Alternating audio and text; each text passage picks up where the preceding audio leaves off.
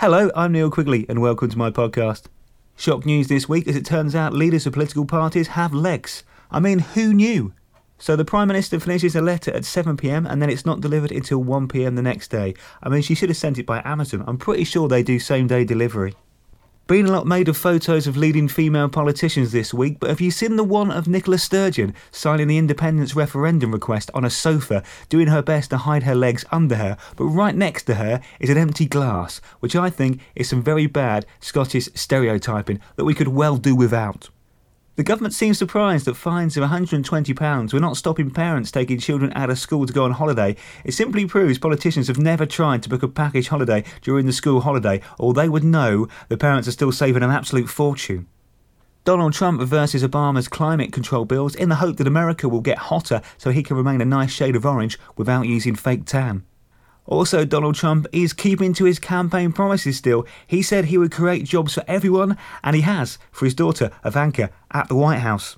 And in TV news, with the latest developments this week, it looks like Dallas could be making a comeback under the Trump administration. The Bank of England is considering using palm or coconut oil to make the new £20 notes. It will make them seem a bit more exotic, although I'm not sure I really want my wallet to constantly smell of suntan oil.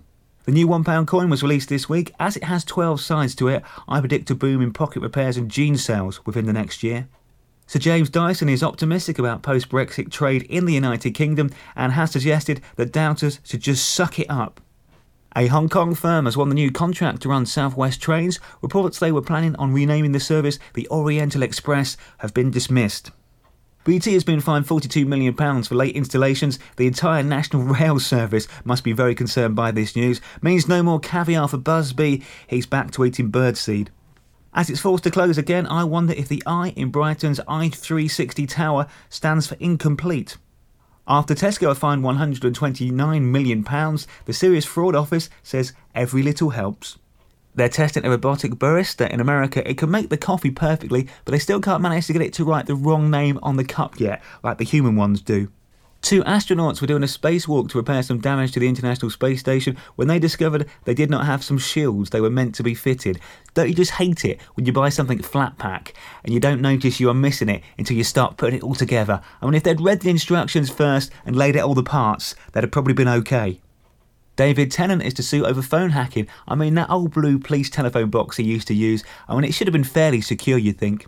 Gary Barlow from Take That is in the new Star Wars film as an extra, yet apparently he stands up off his stool the moment the band in the Star Bar plays a key change.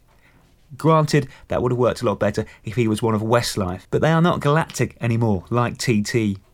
As a rare Star Wars figure that was still in its original box sells for £10,000, I now wonder if I got that much money's worth of enjoyment from actually playing with all of mine. Each member of One Direction is worth over £50 million. I mean, Simon Cowell should have just called that band Cash Cow. John Legend lived up to his name as he gave fans an impromptu free performance at the piano at St Pancras Station in London. I've witnessed a lot less talented and much drunker people attempt the same thing with a lot less success and certainly less appreciation from the crowd. Antonio Banderas has had a heart attack earlier this year and required some surgery. He's all fine now, but a part of me really hopes that they wrote a Z on his chest with the stitches. Bob Dylan has decided to collect his Nobel Prize in person this weekend after making peace with the Academy.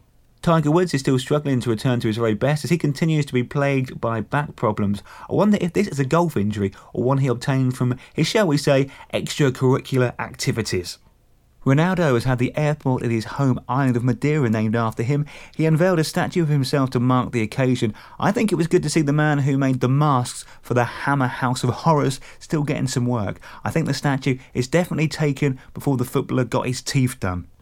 As Scottish football fans boo a player who comes on to score the winner, then cheer him off at the end of the game, I do wonder if as a nation they can make clear decisions and know what they actually want. Their mood seems very changeable.